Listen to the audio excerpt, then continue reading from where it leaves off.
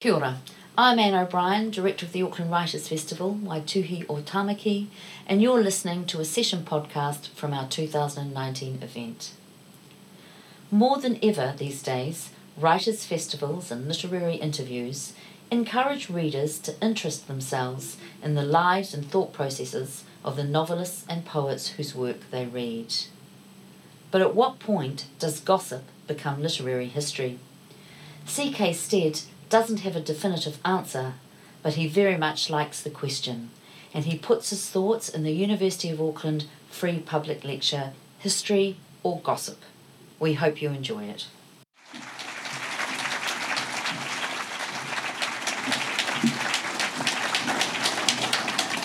Thank you, Nicola. And thank you, everybody, for being here. At the moment, I've got two beams of light straight at me.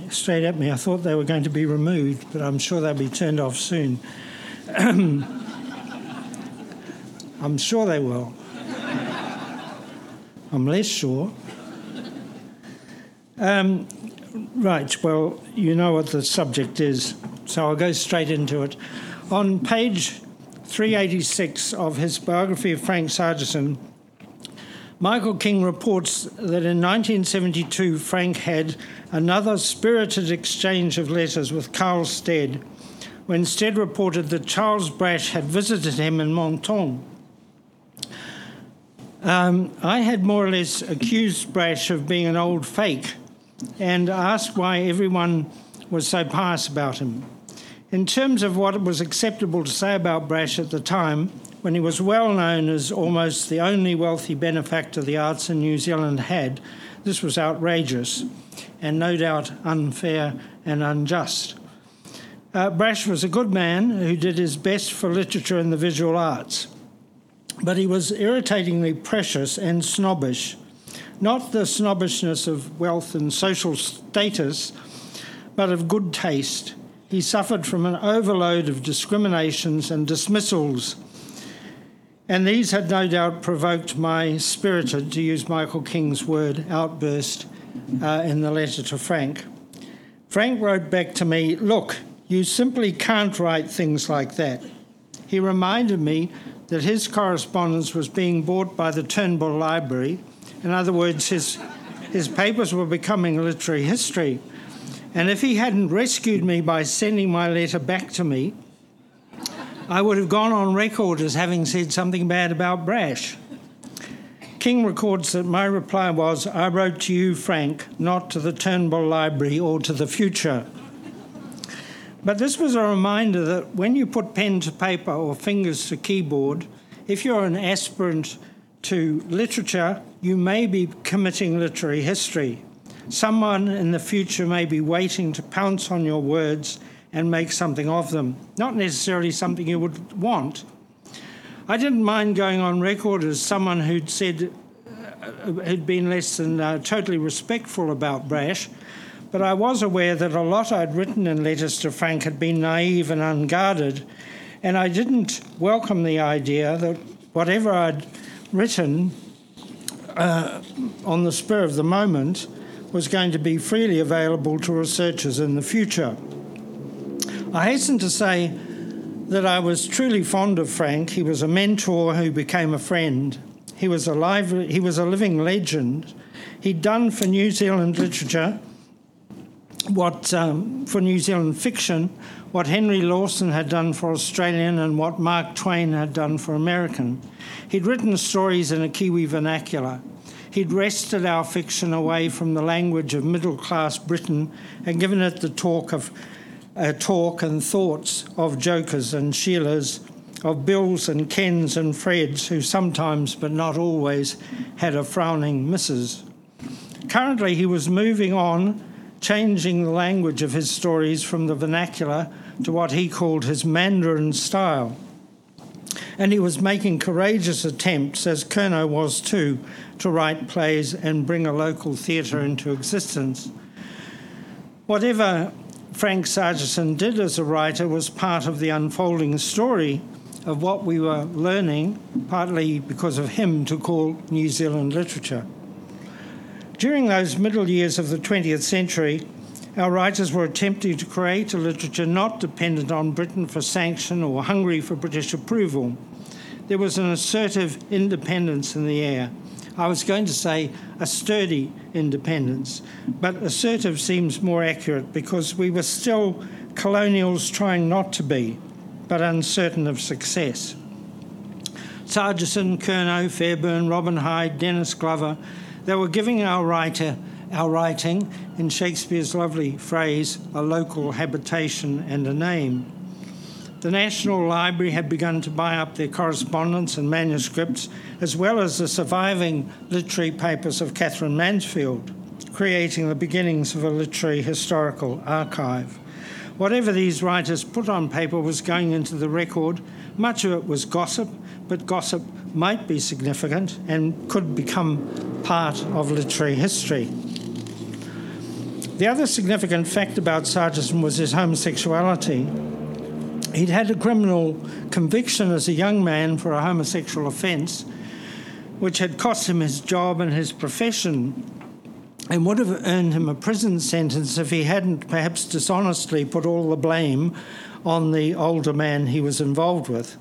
This had left him guilt-ridden, I suspect, and certainly anxious, feeling unsafe because his secret homosexual life was his emotional centre. It couldn't not figure in his writing, but it had to figure obliquely, so that sophisticated and liberal-minded readers could perceive it there, and the rest could read the stories straight, so to speak, missing their secret centre. That fact was probably part of his reason for wanting to eliminate from the record my angry and derisive remarks about Charles Brash. Frank valued Brash as a benefactor, but he also recognised him as a closet homosexual, one of the brotherhood Frank signalled to by, for example, always writing on green paper. Apparently that was a signal. He kept up international literary contacts with homosexual writers like William Plumer, John Layman and Ian Forster. He was a devoted reader of W.H. Auden, another gay writer, and knew a great deal about him derived obviously from private sources because they weren't in published sources at the time.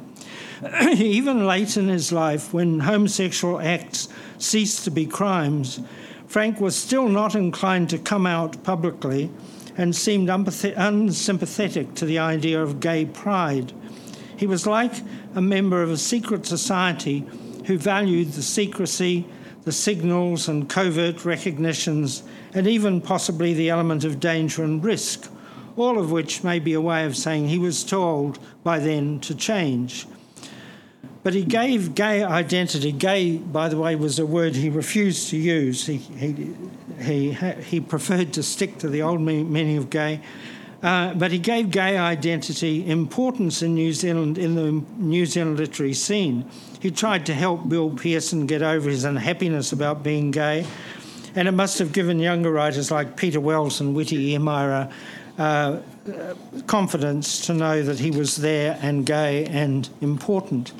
When Frank died and I was interviewed about him, I referred to him as homosexual, and his sister wrote protesting and asked what the word meant. I thought her question was probably disingenuous, but I answered it honestly. I didn't, however, tell her what Frank had told me, that he'd always been in love with her husband. But Frank's gay identity was perhaps of less general significance than his identity as a New Zealand writer who was making a life of it, a living from it, simply by staying put and writing about what was going on around him. Frank became perhaps an inadvertent, but certainly not an unwilling, symbol, an icon, an inspiration to us all. And he was such a wonderful host, such an interesting man, and his little fibro batch, such a centre of books, literary conversation, good food, gardening and gossip. To me, when I went overseas and had some academic success and job offers, which meant I could stay and be an academic there, where everything seemed more significant than it could ever be in New Zealand, Frank was one of the reasons I came scuttling back.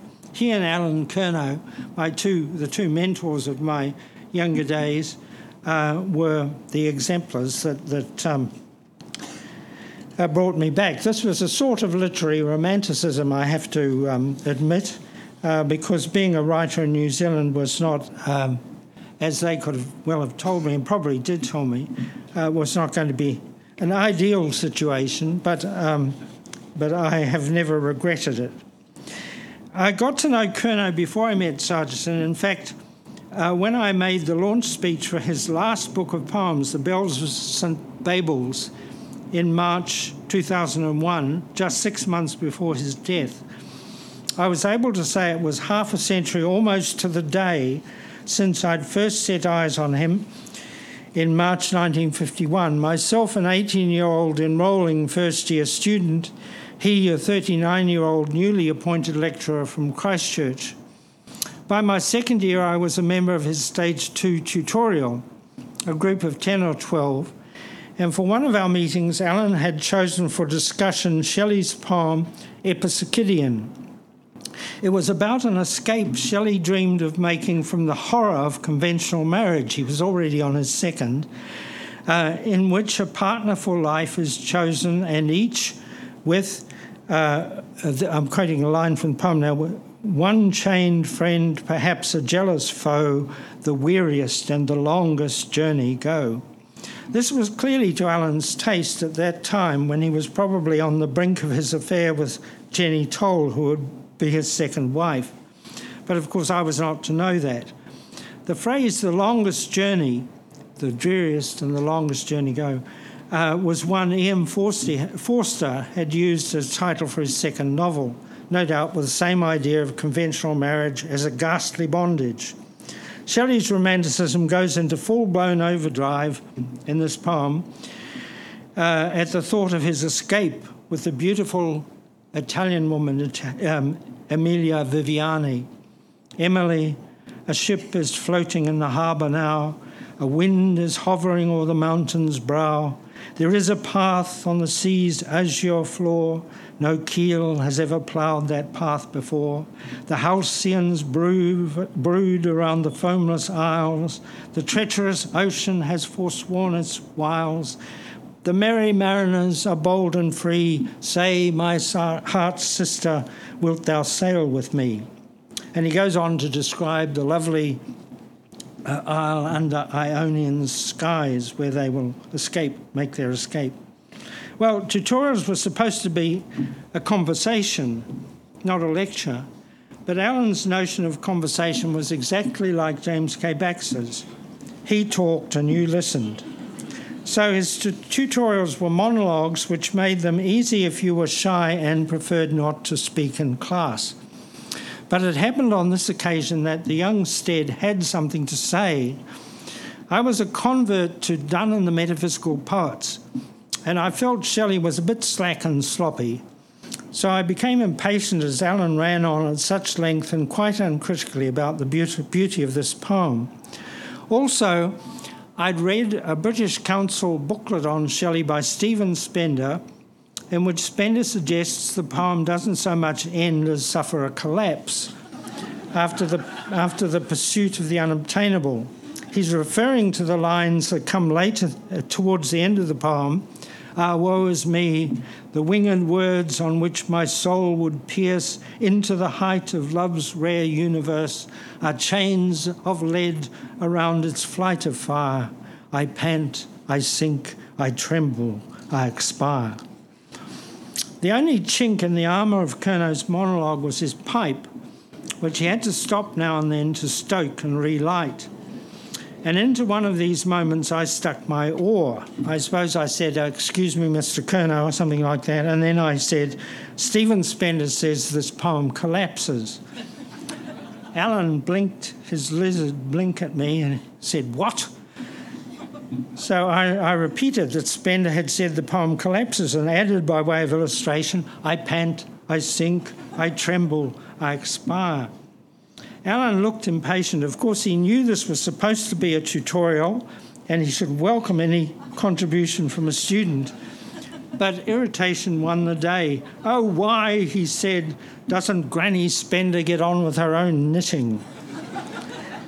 Well, some might have felt that was a put-down, but I thought it was marvellous. Spontaneous Curnow at his clever best. Stephen Spender was famous as part of the Auden group, the poets that Roy Campbell called the McSpaundies. But he was indeed a bit of an old granny. So was this a moment, this moment and my relating it here, was it gossip or literary history? There are so many literary elements.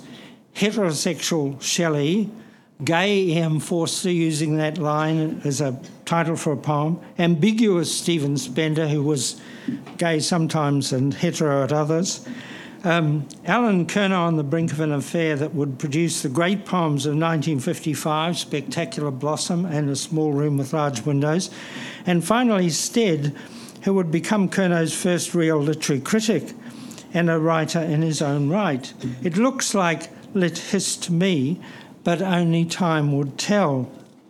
Alan's affair with Jenny Toll began in 1954, but for some years he went on living at home with his first wife, Betty.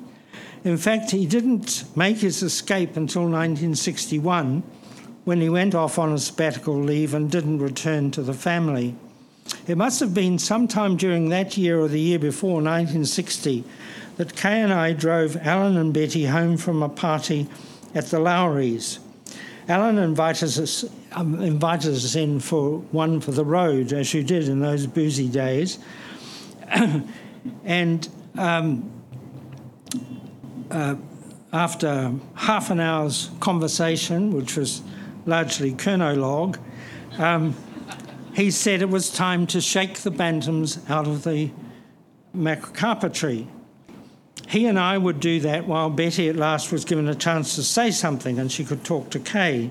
So out we went into the night, the poet and his willing acolyte, and began to swing on the branches in which the bantams were roosting, shaking them down, squawking and complaining around our heads and onto the lawn. A decade later, when I was writing a series of open sonnets in the style of James K. Baxter, I remembered this event, and it became the principal subject of one of them. But the sonnet came not only from that memory, but from a set of circumstances which I'll now explain before I read the poem. By this time, early 1970s, I knew the North Shore writers, Keith Sinclair, Kendrick Smitherman and Maurice Duggan very well, despite the fact that they were exactly 10 years my senior. And in the manner of that pre-texting, pre-email time, which in retrospect seems so quaint, we wrote and posted letters, quick notes, constantly. One such came to me from Maurice Duggan, and he signed it Morris, and then with a triple bracket, G with a cross, Shadbolt with a cross, and Duggan with a tick. So it was not Morris G or Morris Shadbolt, it was Maurice Duggan.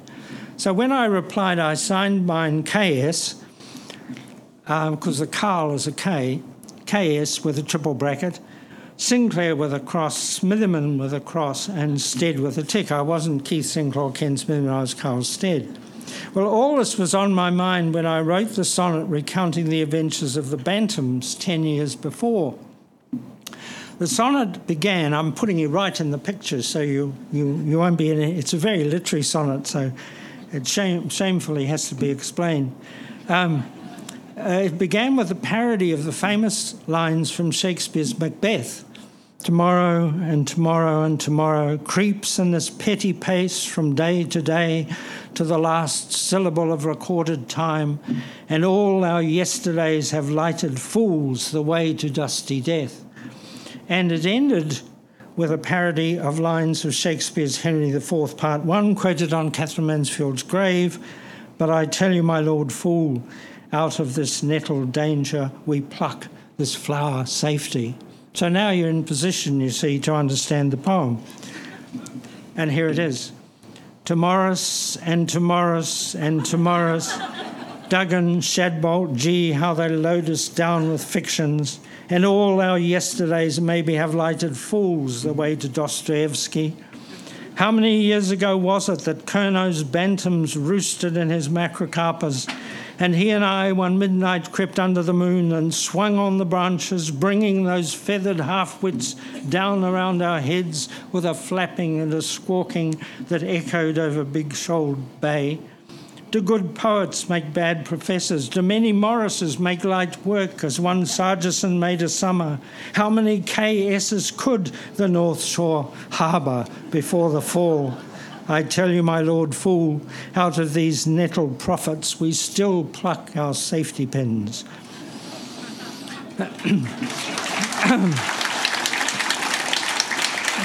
Thank you very much. Well, to go back now to the early 60s, just a few months after the Bantam shaking occasion, Kay and I, again in our little Ford Popular, drove Alan and Betty and Alan's meagre luggage to the wharf to see him off on his sabbatical. None of us, apart from Alan himself, knowing that he had no intention of returning to Betty and the children. But Kay and I noticed, and had to suppose Betty did too, that although Alan returned again and again to the rail to wave goodbye to us down on the wharf, he kept disappearing, presumably to wave to someone else in another part of the crowd. This could only have been Jenny, the mistress, as Betty had called her when she told me about Alan's infidelity. As the ship began to move away with vibrant bass hootings and the streamers stretched and broke and the crowd sang the plangent "Now is the Hour," I suppose Betty was fairly sure Alan was going to come back to her. After all, this affair with whoever she was had gone on so long.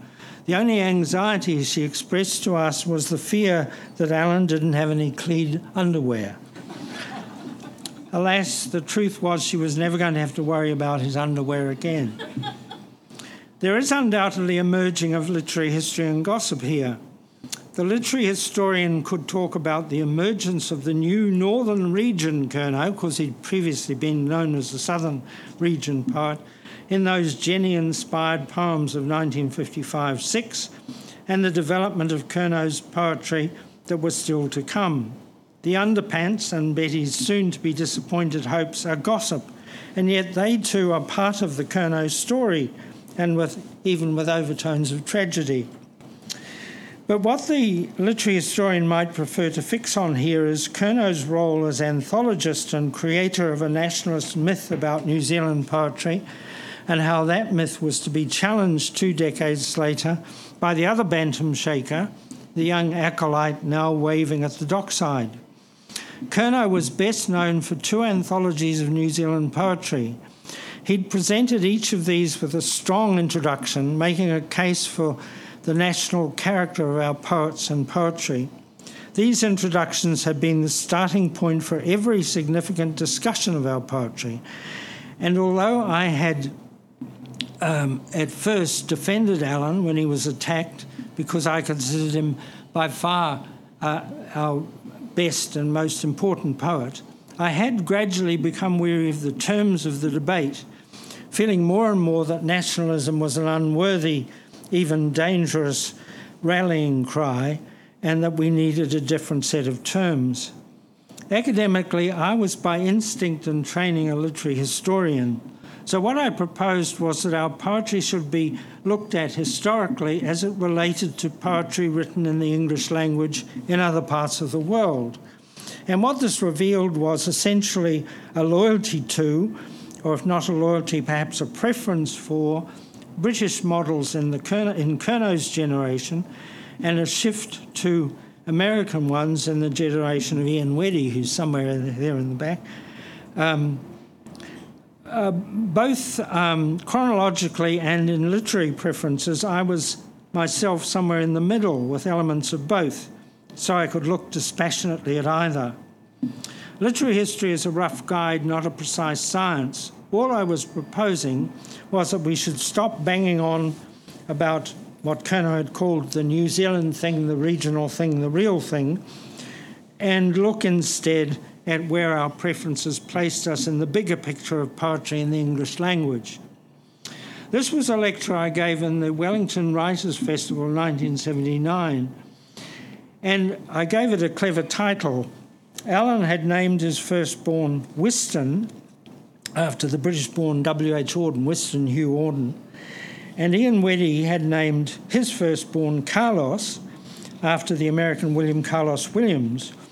Auden and Williams were the outstanding examples, the progenitors of the two kinds of poetry that I was talking about. So I called the essay From Wystan to Carlos, Modern and Modernism in Recent New Zealand Poetry.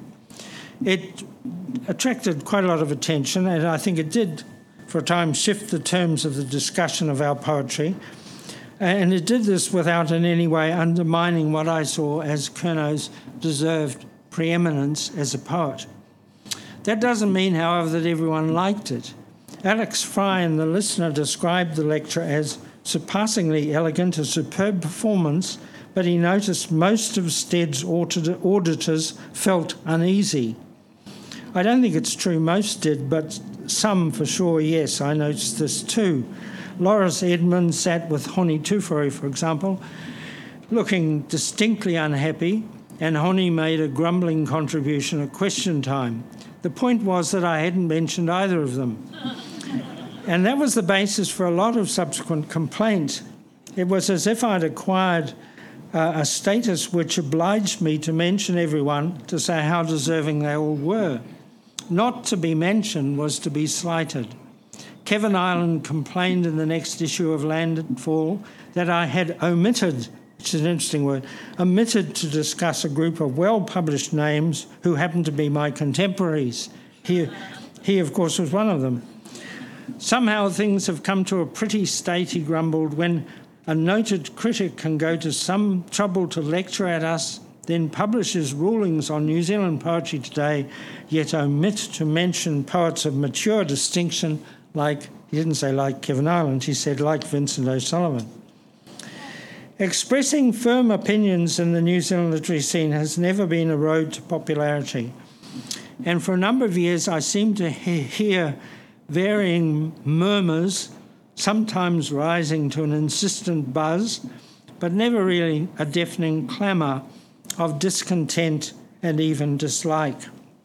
I published my fiction abroad partly for safety and reassurance as well as for income, especially necessary after I left the university at the age of 52. This was a time when I expressed some cautious reservation about Kerry Hume's The Bone People, a sacred text in that it had won the Booker Prize, and when I reviewed the 1984 Weddy McQueen Penguin of New Zealand Verse, the first to include poems in Maori with translations in footnotes. I quoted some of these translations. This, for example: there's some famous butter, Ngāti is its name. The place where they make it is Ruatoria. Welcome, Prime Minister. You have come to perform the opening ceremony for this food-producing work. I argued that either these were bad translations or they were bad poems. Since I knew no Maori, I couldn't say which was true, but neither, I pointed out, could the editors, since neither of them knew Maori either. All this was true, but it was perhaps insensitive and certainly unacceptable. And it led Michael King to suggest in Metro that I was advocating the ethnic cleansing of New Zealand literature. This was a very loaded term at the time when ethnic cleansing was in the news because it was going on in Croatia and Serbia. King at this time was registering strong dissatisfaction with what he called New Zealand literature's old boy network, and I suppose he decided I was now part of it. My response was to suggest that he might be hoping to replace the old boy network with a good boy network, of which he would be undisputed leader. Stirring times. But Michael and I must later have been reconciled because in 2001 he dedicated his last book of essays to me, but ambiguously. He dedicated it to Carl Stead, who, like a hanging, concentrates the mind.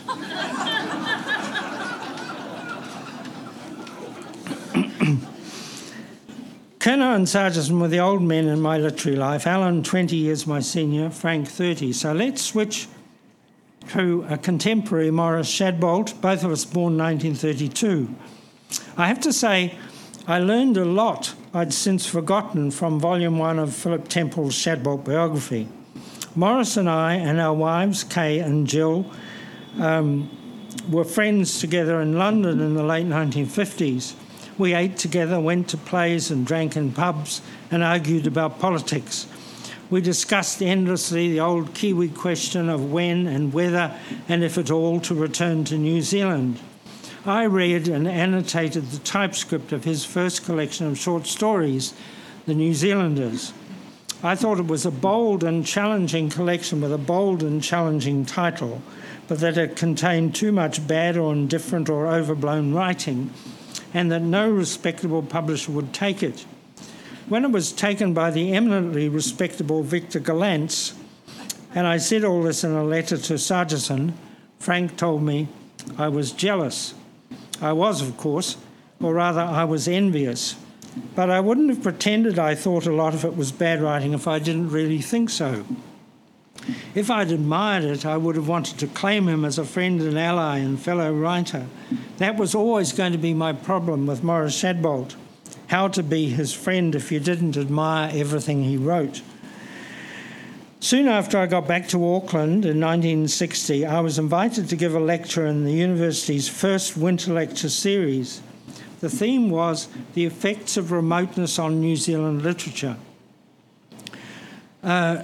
And the sort of strata of that were divided up. So Keith Sinclair did the history, Bob Chapman did the politics, Eric McCormick did culture and so on. And my bit of it was literature. And one of the points I wanted to make was that one effect of our sense of remoteness was a kind of romantic exoticism in describing the scene, an attempt to impress readers, English readers especially, with difference. And some of the examples I took came readily to hand because they were from Maurice's book, which I'd recently read so attentively and annotated in typescript. I might have got away with this, more or less unnoticed, if the lecture hadn't been published and then won a prize. So, of course, it came to Maurice's attention and must have seemed to him a kind of treachery. He was to have his revenge, however, with his first novel, Among the Cinders, in which the young narrator's older brother, D.K. Flinders, a balding academic who writes pretentious and unintelligible literary criticism, was, to quote Philip Temple, a scarcely concealed characterisation of C.K. Stead. I was in London again when the novel was published. This was 1965. And the exchange of letters between me and Maurice about it, which Temple records, I found really surprising. Temple observes that everyone in the literary world knew that Derek was a caricature of C.K. Stead. And he goes on, Stead was amicable enough in a letter from London. First, there was a domestic connection between them, and Stead responded to Maurice's news of twins. But he quickly moved on to Among the Cinders. He devoured it in a day and a half, reading impatiently through the bits in which D.K. Flinders did not appear, and then rather irritably through the parts where he did. As the one caricatured, Stead was not the best person to judge, but he wondered if and then he's quoting me, whether the slight element of spleen, bracket, quite justified in personal terms, no doubt, that creep in didn't throw the whole out of balance. And then my letter goes on, the important and difficult thing is to keep going, isn't it? Whatever the bastards, me in your case, you in mine, say. The important and difficult thing is to keep going, isn't it? Whatever the bastards, me in your case, you and mine say. I find that pretty good and surprising, and Maurice matched it in reasonableness. In a letter back, he wrote, D.K. Flinders' solemnity about literature seemed to be mine too. That is, I often felt I was satirising myself. There is something in him of most New Zealand writers. Well, how did we manage to be so civil? But the question remains, will Among the Cinders continue to be a matter of literary interest as time goes by? What I found when I read Vol 1 of the Temple biography is that it's very difficult to think about Shadbolt's novels separate from Shadbolt the man. We have so much material about his life, you might say too much, all the wives and girlfriends and the dedications, which didn't seem able to keep up with the rapidity of the turnover, and became sometimes a kind of free verse. The dedication to an ear of the dragon, for example, reads, "To Sheena for living, to Beverly for loving, and Barbara for caring." Another favourite of mine was Season of the Jew, which goes, "With great gratitude to Bridget, all the wild way." The three B's in those two dedications, Beverly, Barbara and Bridget, each had a turn of being Mrs. Shadbolt. And the other one, Sheena, it seems, missed only narrowly. The novelist Marilyn Duckworth aspired to the role and has put it all memorably on record in her autobiography, Camping on the Fault Line, but complications with arrangements for looking after the 8 children they had between them by then, 4 each, plus the intervention of one of the B's, I think it was Beverly, prevented it. So for Marilyn, Marriage and Morris and its lovely alliteration remained a miss, a near miss but as good as a mile. All this is gossip at one level. Is it more than that? The promotional material for this lecture says, more than ever these days, writers, festivals and literary interviews encourage readers to interest themselves in the lives and thought processes of novelists and poets whose work they read. Recently, for example, the first volume of a biography of Morris Shadbolt has been published. Most of the material contained in it could be considered gossip, but at what point does gossip become literary history? This elicited a prickly question from Philip Temple. He first thanked me for a distinctly favourable review of his book in New Zealand Books, but then he went on, "I see that you are giving a lecture at the May Writers' Festival, and the blurb for it states that most of the information in my book could be considered gossip. The postulation that years of intensive research can be distilled as gossip intrigues me. I'd be glad of a transcript after you have given the lecture." My reply was brief. I said, "I think the point might be that it's all gossip until time determines that the writer in question is of sufficient significance for it to be considered literary history. In other words, the thoroughness of your research, always beyond question, Philip, is not the determinant of the importance of the subject." Well, now, if I return to Shelley for a moment, when he wrote that poem, Epipsychidion, subject of the Kernow tutorial, he'd abandoned one schoolgirl wife, Harriet, who had then, pregnant with their second child, drowned herself in the Serpentine. He'd run off with another 16-year-old, Mary, who would later be the author of Frankenstein, and also with Mary's half-sister Claire Clairmont, also 16. In Switzerland, they met up with Byron. Claire had an affair with him, with Byron, and a daughter, which Byron took charge of and handed over to a convent, where a few years later she died. Slightly later, Claire seems to have had an affair with Shelley and given birth to a child which Shelley and Mary registered as their own and had adopted out in Italy, so it was never heard of again. And meanwhile, as if all this wasn't enough, Shelley was dreaming of his escape with Amelia Viviani. "A ship is floating in the harbour now, a wind is hovering o'er the mountain's brow."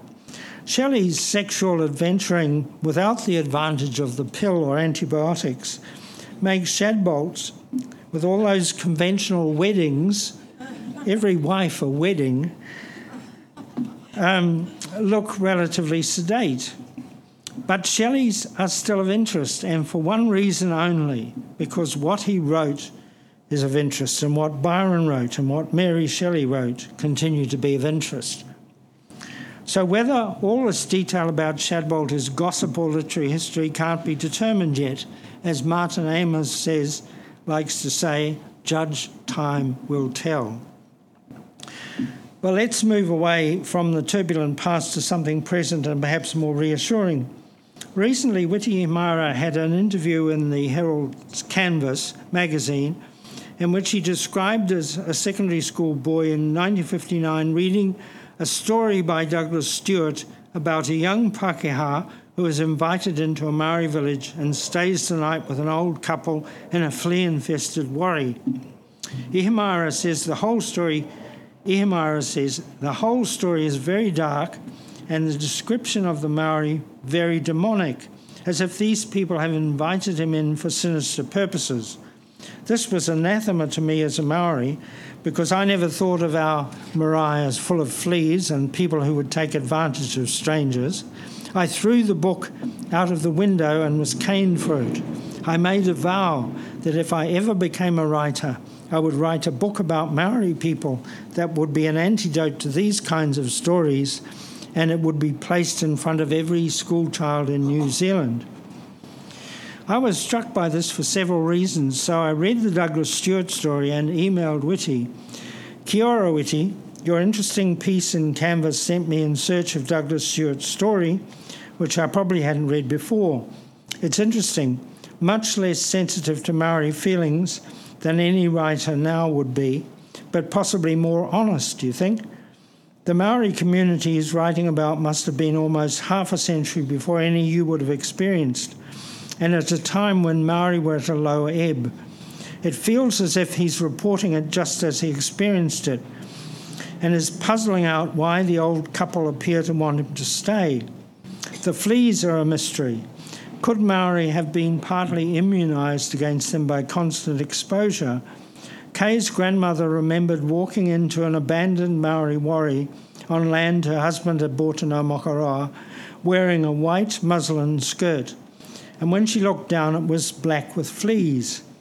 The old woman in the story keeps promising to do something about the fleas, but doesn't get around to it. When the narrator leaves, he writes him a very nice, apologetic note, and the tone overall is not disrespectful, more than anything puzzled, which might be an accurate reflection of the intelligent Pākehā view of Maori at that time. Of course, none of us learned much New Zealand history at school, and nothing of New Zealand literature. So we were all colonised, but you were doubly colonised.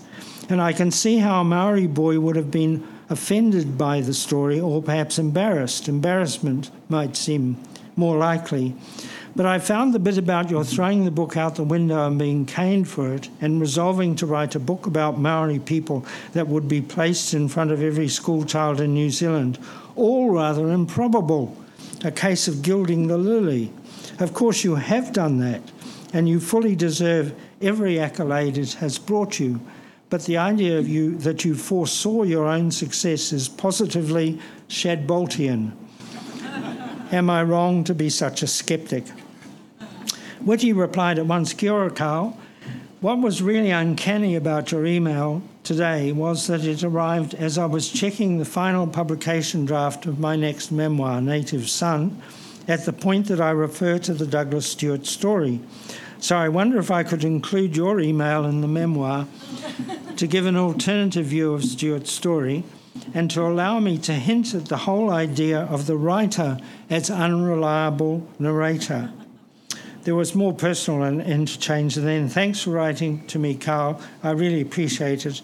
Ngā mihi mahana, Witi. The bit about himself as unreliable narrator seemed to confirm my suspicion about gilding the lily. I did reply. I wonder whether I've got lost a minute. That's funny. I suggest there. I replied, Kia ora, Witi, and thanks for your prompt reply. You're more than welcome to use my email.